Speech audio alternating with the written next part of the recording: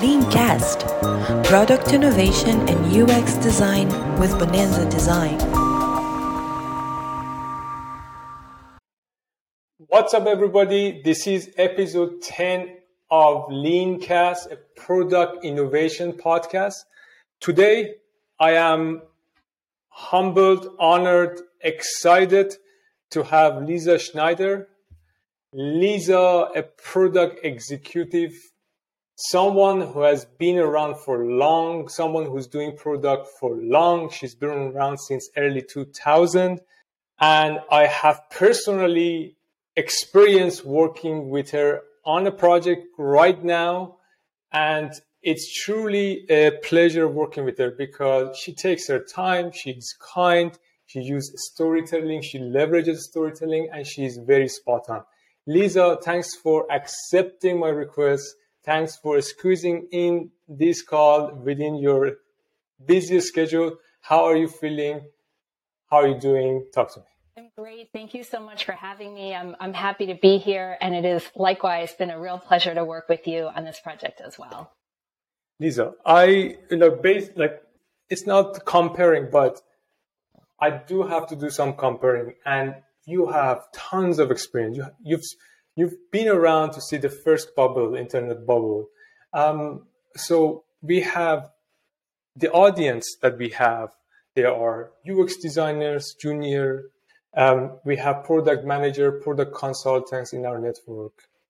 And I see myself as someone also that would like to tap into your experiences. So let's go back and talk to me about where you started. How did you end up in product? Let's start from there, and then we can take it from there.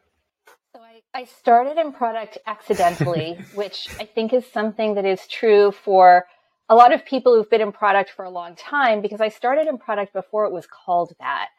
I was working in marketing. I was an English major in college. And I was an English major because I was sort of a bookworm kid. And when I found out I could get a degree for reading books and writing what I thought about them, I thought that was like a really good scam I should get in on. But it's not like I wanted to be an English teacher. I didn't have a plan. So I graduated with my English degree. And like many English majors, I went into marketing. And I was working in marketing at a company called Bridal Guide, which was a magazine publication at the time. And we had outsourced building a website, and then we had a website, and sort of realized that like somebody's going to have to manage this website. And I became very curious, and I was like, I think I want to do that. And I was just very interested by what seemed to me all these great possibilities of sort of what you could do, how you could iterate on different ideas, how you could build things, how you could connect with people. And that curiosity is really what drove me to take it on. I was lucky to be working at a small company where I had the ability to just raise my hand and say, I want to do this. And so we did all sorts of things there that, now sound very like everyday and people are used to it. But at the time, they were brand new. And so, we had a contest called Bride of the Year, and it was an editorial contest. And couples would write in and they would answer a ton of questions and send pictures. And then we would pick a couple who got, everything for their wedding, their registry, their honeymoon, the dresses, the tuxedos, the whole thing. And we would give all of this to them and we would photograph all of it. They would appear in the magazine. So you can imagine that all of a sudden online, we said, we can make this interactive, right? We can narrow it down to 3 and then we can have user voting. And again, right, there's a ton of things you can vote on online now, but at the time, that sort of idea was brand new. People were very, very excited by it. And it was a new way to engage our audience in something that we were already doing. So people ask me all of the time, especially now, what technology do you want to work on? And I feel like it's the wrong question, right? The question is, what problems are you solving? How are you connecting with people? If there's something I learned as an English major, reading books over hundreds of years, is that human psychology hasn't changed, right? People are the same. and we're trying to solve problems, and we're trying to feel something, and the technology is there to make that happen, right? To make it happen more easily, or in a more interesting way, or in a more secure way, right? Like, what's interesting about blockchain is the security, right? It's not that I want to work on blockchain, but am I working on something that needs a certain level of security, and is this a tool that will get me there? So those concepts, even though all of the things that we're working on have changed, and even though the industry and the technology has progressed so much, it's really important, I think, to remember all of those core things that you're connecting with people, and that you need to approach things with that sense of curiosity. There is a lot in what you just said. Curiosity. And I can resonate with you on this, and also I can see how you are using these elements in the way that you run the project with us. Lisa is working with Bonanza Design as a client, so we are working together on a weekly basis, and I have the pleasure of curating and designing an experience with Lisa. Lisa, there was one of the things that really I admire about your work is, well, there are a lot of things, is storytelling. And now you said that you've done a major in literature. Now sort of like, oh, wow, that's maybe perhaps the reason that Lisa is so, it's just a pleasure listening to you. And you always bring it home. You can go on, 5 minutes, 10 minutes marathon, but you always bring it home, you bring it back and make sense. Can you please talk to me about the importance of storytelling, especially in your line of work? Because you basically have to, as you said, translate human needs into a digital solution, right? That's essentially what you are doing. Talk to me about the importance of storytelling. Why do product manager, UX designer, digital product designers, why should they leverage storytelling in their work? Well, at the simplest level, right? This is what humans are wired for, right? There have always been stories, drawn on a cave wall, stories told, orally and passed down. We're very much wired to respond to stories. And so stories do a couple of things. First of all, they bring something to life and make people able to engage and relate in a way that a set of facts might not do. You want your storytelling to support research that you've done, right? Data that you've looked at, that this is not about, let me just spin a wild tale. I'm very much engaged in data-driven decision-making, but I think it's very important to make that make sense to people, make them feel attached. And so stories allow people to understand very quickly the why behind what you're doing. And that's always the most important thing. I worked at Merriam-Webster for a long time, and when I got interviewed and I was working at the dictionary, people would say to me, "What's your favorite word?" And what they really wanted was for me to come up with something very obscure so I could, show off my very, erudite and extensive vocabulary. And they would always sort of have a moment of shock when I would say my favorite word is why. But I wasn't lying, and I wasn't doing it for shock value. It's because why solves problems, right? Why do you think that, why is this way? Why is that important to you? Why is that important to somebody else, right? Why do you care about this? Why are you upset? Why are you holding this line in the sand? The why enables you to get rid of the lines in the sand and solve problems. Storytelling really supports the understanding of why. And that's why it's so important. And also because people remember it, right? If we sit in a meeting and I say, I want this, and this, it's a list of things. If I say, I want to accomplish this so that people have this outcome and this experience, you remember that. And you get the buying of your team faster too, because sort of like you help them get invested in the mission. It's such a nice comparison you made that, hey, I want a list of this and this and this and this versus let me tell you a backstory why this is important, why and how this is going to help our customers have an easier life, for example. Yeah, and it works both ways. So it's interesting. We talked about storytelling and then we said why, and I think you said something that put me in mind of this idea of mission. And the mission is always a story, right? Sort of why are we doing this is always a story.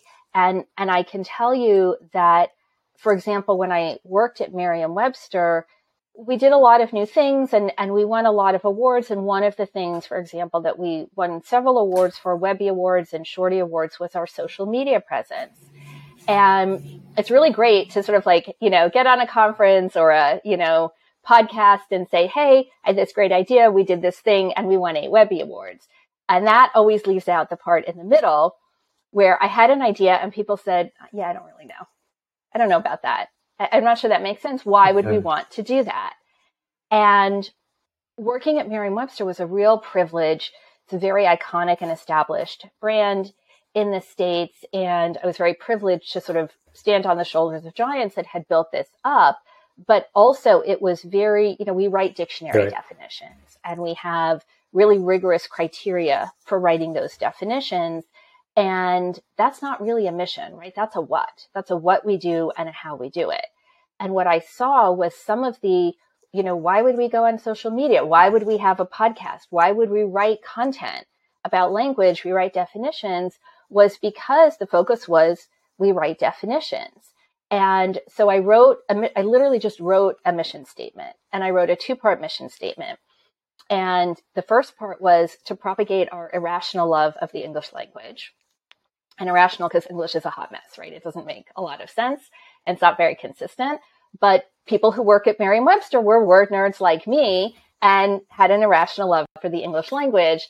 And the second part was to help people understand and use language better so they can better understand and communicate with the world around them, right? That's a story, right? That's a story. That's a mission statement. That's a story. And it's a why. And all of a sudden it's like, oh, we could go on Twitter and help people understand language better and also just geek out about language and share our irrational love of English. Now it makes sense. So those whys can really help strategically. That storytelling can help strategically because it can help you say yes to good ideas that are good. And they also provide the creative constraints to say no, this doesn't meet our mission, right? You and I are working on a project now and it's a stealth startup. And so we have to be really careful and lean about MVP. We can't do everything at once. So that idea of what is our core mission, if someone has a good idea, maybe it's a good idea, but it's not meeting that core mission. We're bridging the gap between this thing and that thing. If it's not literally doing that, if it's ancillary, it goes in the backlog, right? So that mission, that why, that ability to tell the story clearly so that people understand allows you to make good decisions about, yes, we're going to do this, or no, we're not going to do this. And that's really important because you cannot do everything at once. You certainly can't do everything at once well. That's so important. And what I love about your 2-part mission statement that you just mentioned is that one part is about aligning our team internally, because you got to give them some intrinsic motivation to do this thing, to commit their life to this project for, 1 year, 2 years, 3 years, 4 years, 5 years. And the other part of the mission statement is for our audience, for those who interact with our products and services. It's so lovely. And again, back to our project, I can see that how you often refer back to the mission, right? And try to basically elaborate on that mission. And always this was my learning from the project that we worked on together, is that it's really important. It's really important to be patient and reflective on the mission statement of the project, of the company, because that's basically help us with prioritization, decision making, and alignment of teams. Yes, I'm nodding so vigorously. People listening to a podcast can't see, but I'm really nodding because I I am sort of surprised sometimes to find that this type of work, it sort of feels like it's treated as soft skills. And I'm on record as saying, we're going to have to stop calling them soft skills because it really underplays the importance. And the same thing with this type of work, right? There's this whole sort of like mission, vision, strategy. That work is foundational and important, and it becomes a touchstone that allows you to stay on course and to have a good course and a good direction. And, so many founders and leaders are sort of solution oriented, and that's not necessarily a bad thing. But what happens when you go from, I kind of know why we're doing this, right, to here's a bunch of solutions. How do we get them on the roadmap? You're missing all of that why, right? You're missing all of that, who exactly is this for? What exact problem are we solving for them? And so those conversations around, should we do this? Should we do that? Become less collaborative and more argumentative. And they can become very much like the voice of the hippo. Do you know this phrase? Highest paid person's opinion. Highest paid person's opinion is the hippo. And I always use it not so literally. So it could be the highest paid. It could be the squeakiest wheel. It could be, the loudest person, the person who interrupts the most, the extrovert, whatever it is. But something that is sort of not that foundational work pushes those conversations around solutions and prioritization, and you end up working backwards, right? You're committed to a solution without having done that foundational work. When you do the foundational work, it really does become that touchstone, right? So even in an early stage, we're constantly touching back and saying, okay, our goal is to solve this problem. Is what we're doing solving this problem, or how do we best solve this problem? And then it becomes very clear. Yeah. Again, it's fantastic that we are doing this project. We can always reflect back on it. It's sort of like this podcast is turning into a reflection on our shared project. And it's like you said something beautiful. I would like to repeat it. That mission statement, understanding the why behind the company, understanding the mission behind the company, is not soft work. It's actually foundational work. You got to lay that foundation upon which you can build a building. Doesn't really work. And, often I realize, for our audience that are curious about what kind of project it is, it's a very heavy and complex, data-intensive application. So that's what I can say.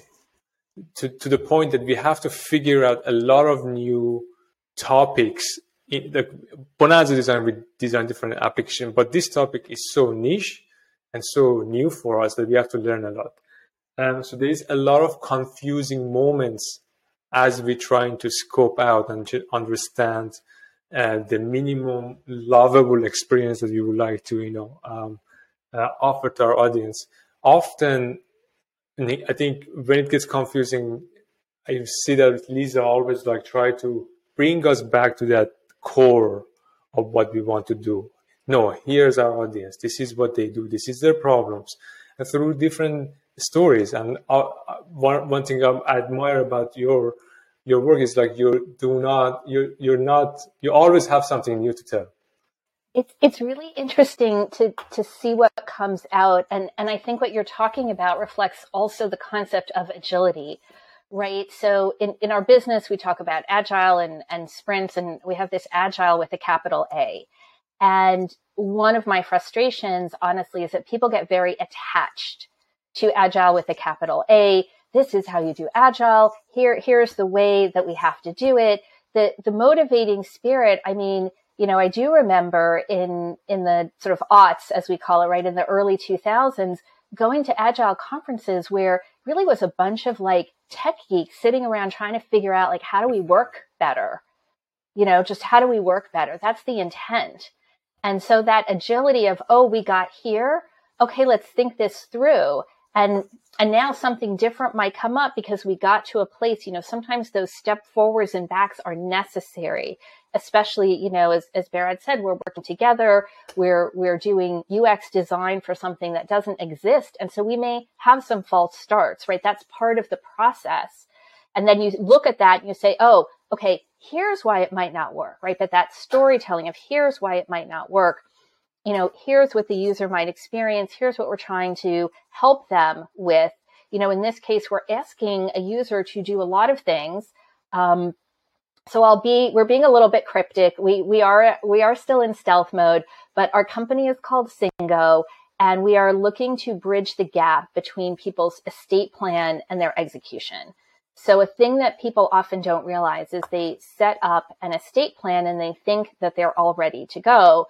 But when their family and their executor has to actually make that happen, there are a ton of either missing pieces or things that they can't find or steps that they don't know to take. And so we're trying to fill that gap. It's a really difficult experience at a really difficult time. And people don't expect it. I did not know really everything about this before I was brought into this project. And so, you're sort of slammed with these surprises, time, stress, financial, at this very stressful time when you've lost somebody that you love. So, we've got this very tricky thing to do where we're trying to get people to collect a lot of information and clarify a lot of steps. It's a lot of work. And we need to make that very, very clear to people. And so, when we talk about this effort, it really does come back to what people are doing this to protect their family. Why are they doing it? How do we make this simple? And how do we minimize the distraction of, oh, we could do this and we could do that, because it's already a lot. We need to make sure that we're really on track. And so every time we get to another step of the project, we really touch back to what is it that we're trying to solve and what is the motivation for somebody doing this, and how do we meet those things to make this work for that user. I want to put some pieces together because you're touching upon a really big problem with today product development teams or product teams in general. You mentioned something about not having your foundation right, not knowing your why, not knowing your mission, not knowing who your audience is. And then often founders just locked in on solution. And you mentioned something about agility, and then early on, actually, it was all about how we can work better. But, I have worked with several startups in the past 2-3 years, thanks to Bonanza Design, and I see one common big problem. They're trapped. They're just building things because they have to build things, and they're using these agile processes to sort of like, I don't want to make wrong things faster. So talk to me a bit about agile, the world of agile. How do you see it? And talk to me a bit about build trap and how companies and how product teams focus on the wrong things and how costly it could become for them really quickly. Yeah. So you use build trap, which I think is a phrase that I use. There's another product executive called Melissa Perry, and she wrote a book, Escaping the Build Trap, that is exactly about this idea of, we have to release. And I've seen it too, over and over, right? We have to have 2-week sprints consecutively, back to back, and every sprint we have to release something. And there's this question of a roadmap. I mean, roadmaps are another thing that I could get on a soapbox about, right? A roadmap sort of full of features that will be regularly released for some period out is, I can tell you, there's only one thing I know for sure about that roadmap, and that is it's going to be wrong. And even if I write it, I don't care. If you tell me to write a roadmap for 6 months, it's going to be wrong. I have 20 years of experience in product. It's going to be wrong, right? Because something will change. Look what happened in the last few months. I have founder friends that were in the middle of funding raises, looking to get money, and all of a sudden the ecosystem changed And now these conversations are different. I'm not saying they won't get money, but the conversations are different, right? What happens when something changes in the business landscape? What happens when you think if I do X, users will do Y, and suddenly users do C? Well, okay, the users have spoken. So either my proposition wasn't clear enough or the users really want something else. That's a new learning. I'm going to pivot based on that learning. So whatever I said I was going to do after users did Y, I have to change because users did C. That's agile. So if you're committed to a roadmap of features, because I've looked ahead, I mean, sure, I can think of features all day long, right? But that discovery work or that agility to say, I'm going to do this, I'm going to see what happens, and then I will know what to do next, right? So a roadmap might be problems that we need to solve, outcomes that we need to get to. And it could be features that we've thought of sort of loosely in there, but it should not be a commitment to feature after feature that has been pre-decided. You know, it shouldn't be executive A thinks we should do this. Like maybe that's a great idea, but let's investigate. Let's do some discovery. What data can we get? How do we prove this before we commit to it? Right? And how are we willing to say, oh my gosh, you know, I say all the time, like, I'm happy to be wrong as long as I learn something. You know, you can tell me something's a bad idea. Tell me why.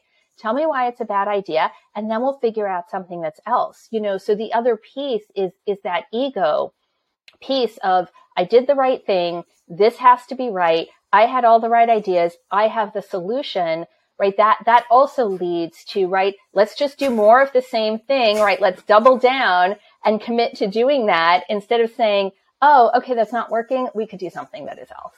Wow. I'm happy to learn something.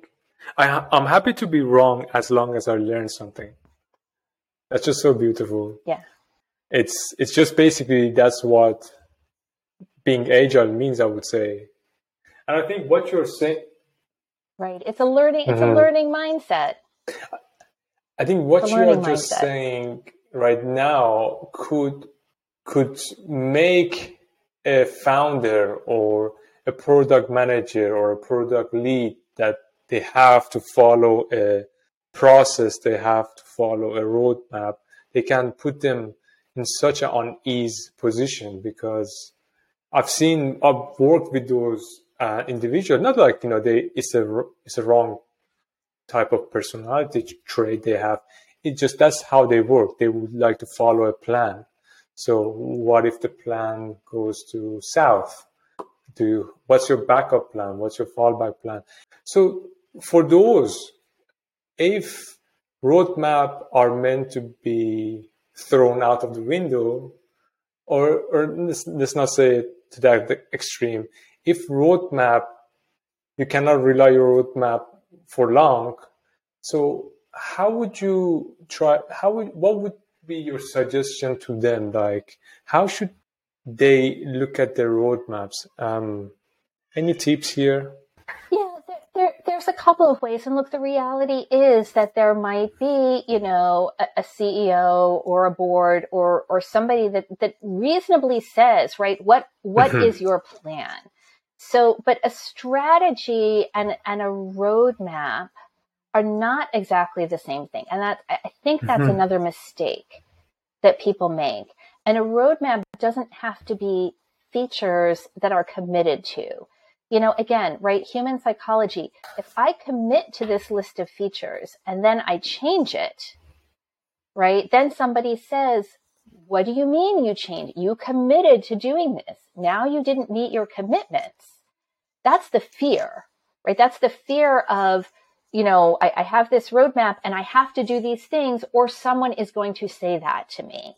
So changing the mindset to understand sort of real agility and to say the roadmap is problems that we're going to solve or outcomes that we're going to get, right? You know, my outcome is, do I need to increase my audience or do I need to increase my engagement with my existing audience? And by the way, sometimes those things are in direct competition, right? There can be an inverse correlation between goals. And that's sort of the other thing I think as a product lead that it's really important to understand and to share with the team, and for the product lead to have that holistic view that some goals are sort of mutually in competition, and the real leadership is in balancing those. So for example, if I get in a bunch of new users through, whatever way, through discounts, through partnerships, through something, those are new users that came in because of a good offer. They're likely to be, at least initially, less engaged. So my engagement numbers will go down. My user numbers will go up, right? The reverse is also true. If I really focus on my core users to get their engagement up, that's a different thing than getting in new users. And so really looking holistically, what problems are we solving for? What outcomes are we looking for, right? And it could be a number outcome, right? Like people say, oh, everything drives to revenue. And look, it does, right? Because your investors are going to say, show me the money. But, is it a revenue? Is it some other number? Is it a system that was disrupted? Did something else change in the ecosystem? But your goals should be those things. And then you might have hypotheses, right? I think these features might do that. I think this change might do that. I think this go to market might do that. And so you have a collection of potential features or efforts or hypotheses, but it's less about committing to those at specific points in the roadmap and more about committing to meeting outcomes. And then if you've committed to meeting an outcome, then how you get there can change based on what you learn when you do it. But it's a shift in mindset from give me your list of projects. You've committed to those. Show me that you did them. But it's really common, right? That thing is really common, and people feel that their feet will be held to the fire. And so, most of the time they're right, that their feet will be held to the fire. And so this rush to build, I was consulting with a company and someone said to me, she wanted to do sort of like more discovery. And look, you can get down that trap too, right? Like, let me just do discovery forever and not do anything about it. Everything's a balance. Everything's a balance. But the CEO did not understand and wanted them building things. And after I worked with them, he was able to understand how important that discovery process was in order to be building the right things, right? And understood that build trap. So you can change people's mindsets if they're willing, but they have to be willing. They have to have that growth mindset and learning mindset, and a little bit less of the ego, I must have made the right decision. They have to be willing to say, oh, gotcha, let's do that. Let's do this. Would discovery inform strategy, or how do you see the relationship between the discovery and strategy, product strategy? It could. I have this whole sort of product pyramid exercise that I put a lot of people through. And I like to use, you talk about storytelling. I like to use a really dumb example. And so the mission might be, right, like why we're doing something. So the mission is, we're working remote, and what we want to get together, right? The mission is we're going to get together to co-collaborate in the same room. And the vision is we're going to sit on the beach in California. We're going to sit on the beach in California and we're going to do our work. So the strategy is, how am I getting there? Strategy is how, right? So now I've got a mission and a vision, right? It's to get to California, to, in a relaxed, sunny, nice, chill place and work in person and co-collaborate. How am I getting there? So a lot of assumptions go into that. We could fly to California. We could drive my car to California. We could rent a car and drive to California. We could take the train to California. We could hitchhike to California, right? How are we getting to California? That's the strategy, right? That's the decision that needs to be made. It's not that it can't change, but that's the decision that needs to be made, because then all of those features are like, are we buying a ticket? Are we gassing up the car? How are we packing? If I'm flying, I might want to pack very carefully in only a carry-on, especially now, right? All I keep seeing is airports full of lost luggage. But if I'm driving, I just like throw a bunch of stuff into the car, right? So how I'm packing and whether I'm buying a ticket or getting gas. So you can imagine people, right? The feature becomes like the how we're packing, and people are arguing over how we're packing. And everybody's sure that like, it's fine if we throw a bunch of bags. No, we have to fit in a carry-on only. And that argument would not happen if we were clear on whether we were driving or Got flying. it. How should a product lead test different strategies to understand which one would work the best to meet the outcomes? So I would say two things. One is look at Sure. the available data, right? And that's a hard thing sometimes to do objectively, right? Because there is that, I think we should do this. But the real thing is to focus on, right? I think, not I know. And so one thing is, let's collect data, right? Sometimes you test and sometimes you make a bet, right? I can collect data on the price of flying versus driving, the time versus flying versus driving, maybe the environmental impact. Does it depend on how many of us there are? It's going to be really hard for me to drive to California by myself. So in that case, I might fly, right? So what data can you collect to look at what the trade-offs are and what the likelihood is of success and how that would work in your particular situation? That is part of leadership too, I'll say, is, I sometimes can't believe when I say, like, I have 20 years of experience in product, but what it means is that I can pattern match very quickly, right? Okay, I've seen this thing 10 times, 8 times it happened this way, 2 times it happened this way. Why were those 2 times outliers? What's going to happen this time, right? So you can do that pattern matching, and you can sort of play out the chess game too, right? If this, then that, and kind of understand those likelihoods because you've seen it many, 100%. many times before. So I always say, like, data informed, right? So there's data, but there's also like, look, we know stuff. There's stuff that we know based on experience. So experience is also, right, a thing. And you pull all of those in, and that is what product leadership is not about getting into the weeds. Product leadership is that higher level strategic thinking, finding the through lines through tons of different information to put it all together and come up with something reasonable. And then as you start doing the work within that strategy, you see, right, is this working? Is this not working? And being willing to say, it's not working, right? Let's not fall prey to the sunk cost fallacy, and let's come up with something else, right? Where is the problem, right? Is it in how we're doing it, what we're doing, what we're trying to do? Did we invent this need, right? Whatever, figure out the problem and try something else. Fantastic. Oh, okay. I have one question. It's in the back of my mind. You said something in the beginning, and I think it's a challenge of younger product leads, design leads, to deal with, I don't know if I get the term right, the HIPPO, the highest, yes. So especially the HIPPO, for product leads that they want to climb up, aiming for executive roles, like, I could imagine your role is essentially managing those hippos, right? That's what you are doing. I think that's a very refined skill that comes only with experience. That's the only, that's it. You need experience. I don't know what would be the right question to pose here, but how do you handle this delicate conversation with executives that they're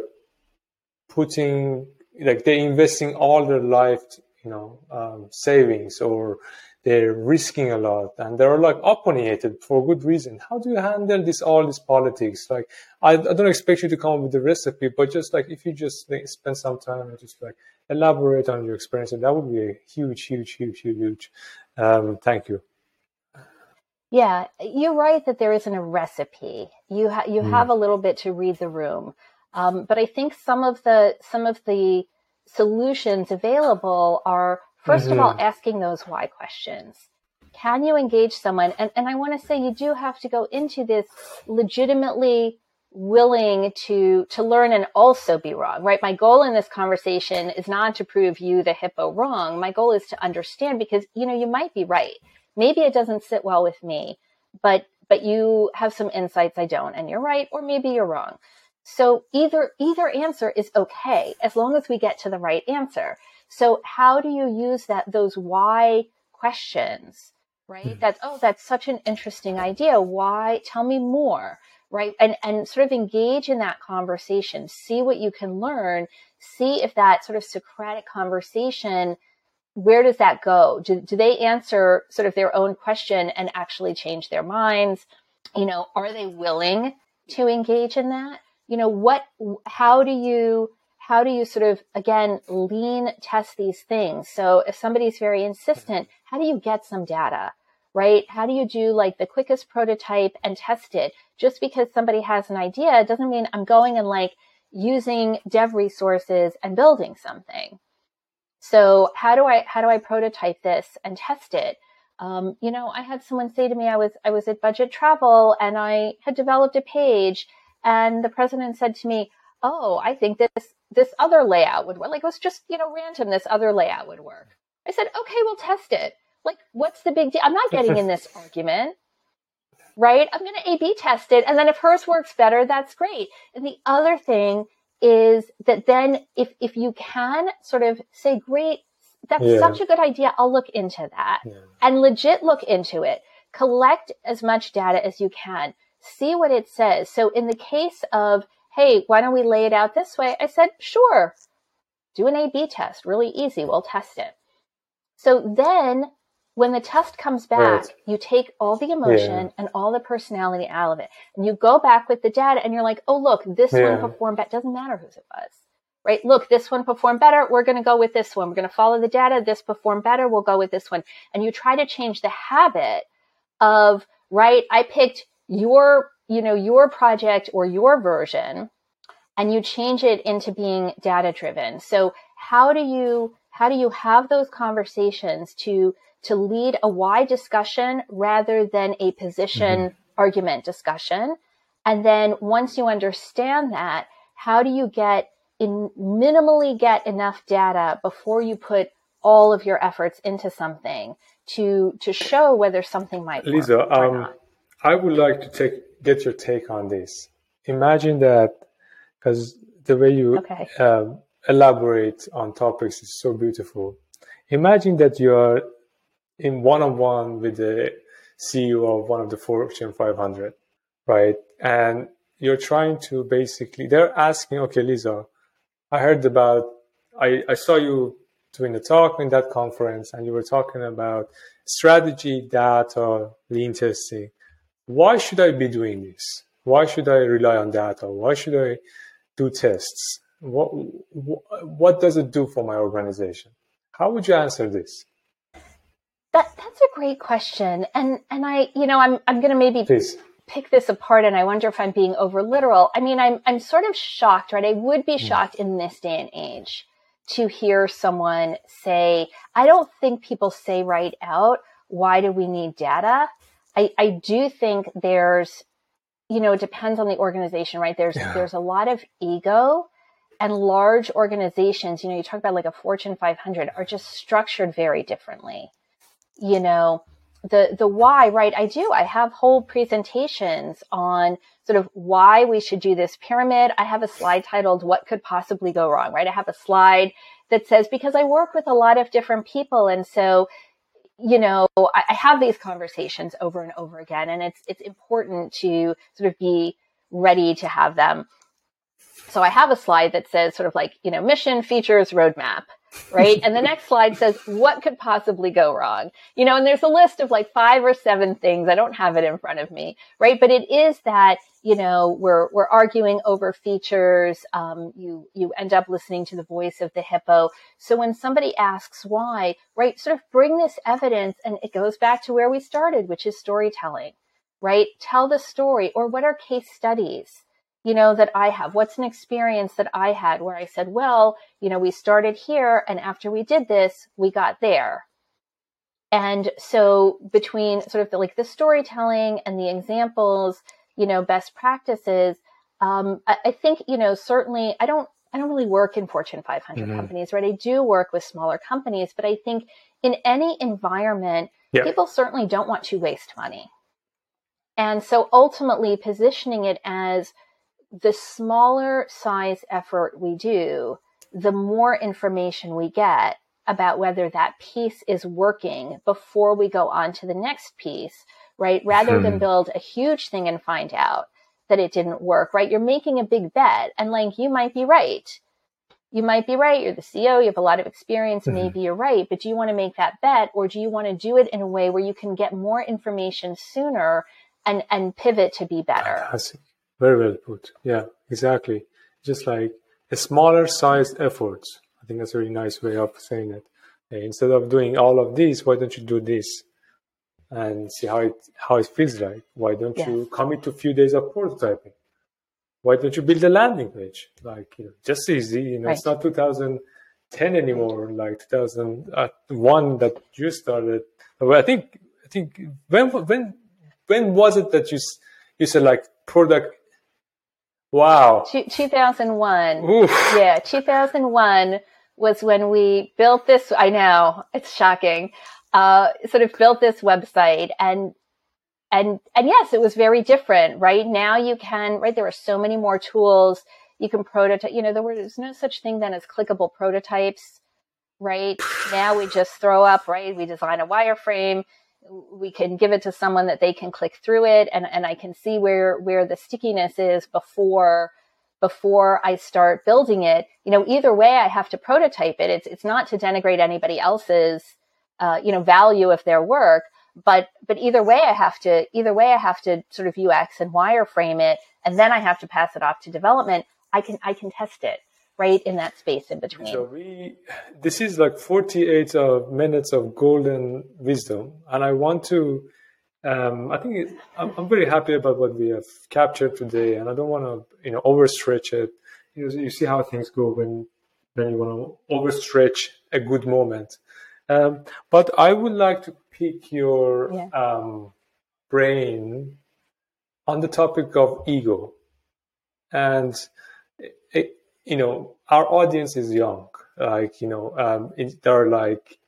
They're junior, mid, senior, early senior, and as I struggle with my ego too. As a designer, when I put out a design, I was very defensive about it, to the point I would, I shut down any conversation, right? If you were to offer insight basically on how for younger audience, less experienced audience in the field of design and product, what would be your advice or insight on how to deal with one's ego? It's a great question, because we do all have it, and it's not all bad. My theory of life is the blessing and the curse, right? Yeah. You have to have some ego. You have to have some confidence that you can do something, and that's okay. But it's interesting that you say that, because I work with you now and I don't see that. And one of the things I think our team has very much enjoyed working with you is that collaborative nature, and that nobody has to sort of tiptoe around, right? Overly tiptoe around. But we can say, okay, see where you're going here, and here's where I have concerns. And so let's change it. And the reaction is, okay, we'll figure that out, right? That makes sense. We'll figure that out. So getting to that point is part of the experience that you were talking about earlier. I think I say all the time, I have 2 kids, and you sort of want to gift them your perspective, right? I could just tell you, but you can't. And so I think it's really hard. Having less experienced folks in those spaces to watch those interactions is really, I think, as leaders, the best gift that we can give, because it is a natural human reaction. And it is also very natural to hew very tightly to theory, right? So whether it's that agile with a capital A, or it's, design theories, UX, right? It should be like this. I know. And I'm like, dude, like you took a class and you've been working for, like, what do you know? You know what I mean? Like, and so it's totally understandable. And I think just exposure, you know, part of our job as leaders is not just, oh, let me find the through lines for all this data, but let me be transparent, right? And show people, how did I come to this conclusion? What was that thinking like, right? Show people, what is it like to work in an environment where the end result is better? We all learn from each other, right? And there's value in saying, here's what I bring, but if someone else has a better idea, I've learned and I became better. That's good for me, right? Like that's actually a really good outcome for me. If I learn something from someone else and now I'm better and I can take that learning forward, you know, then I'm better. The outcome is better. So now we have a product that we can be much more proud of because we've gotten to a better outcome because we have multiple opinions on this. And maybe, you know, I see something, this is also, right, the value of diversity, that we have different perspectives and someone could see something that the other person cannot. And all of those different viewpoints will make something that's better. And so really, I think just immersing people in that, you can't just tell them, you have to show them, right? They have to be in that space to see that ultimately that lifts everybody up. And there are, listen, the reality is there are toxic environments where that does not happen. And you may or may not be able to change that, but there are environments where it does happen. And so can you find those environments, right? You know, my advice to sort of less experienced people would be find those environments that have a learning and growth mindset that really allow for feedback that makes things better because it's fun, right? It's fun and you build good stuff and that feels good. That's so beautiful. Like, I mean, I didn't expect this answer, but now I'm looking at it. It's exactly, I think it might be the key for younger audience, less experienced audience, less experienced folks to sort of like that nurturing environment that allow you to, you know, say, hey, look, our leader is voluntarily saying, I don't know, I was wrong. Thank you for showing me. I'm learning something. I mean, when I see that, oh, wow. That person with 20 years of experience telling me really clearly that I didn't know. Oh, thank you for letting me. Oh, I can do that too. It's not a big deal. Yeah. Yeah, exactly. Modeling. Wow. Okay. That's right. That's right. Wow. What a pick. I think I'm really happy about this answer. Thank you, Lisa, a lot. Thanks again. I know you're such a busy, you know, you've got juggling projects and this was an honor to have this conversation with you. Thanks a lot. Any last words? No, I think we covered a lot of great stuff. So thank you for having me. This has been a lot of My fun. pleasure. Great conversation. This was it, folks. You are in such a great treat. Lots of cool insight. I'm certainly going back and listening to this again. Thanks for being with us. This was our 10th episode. Until next time. Ciao.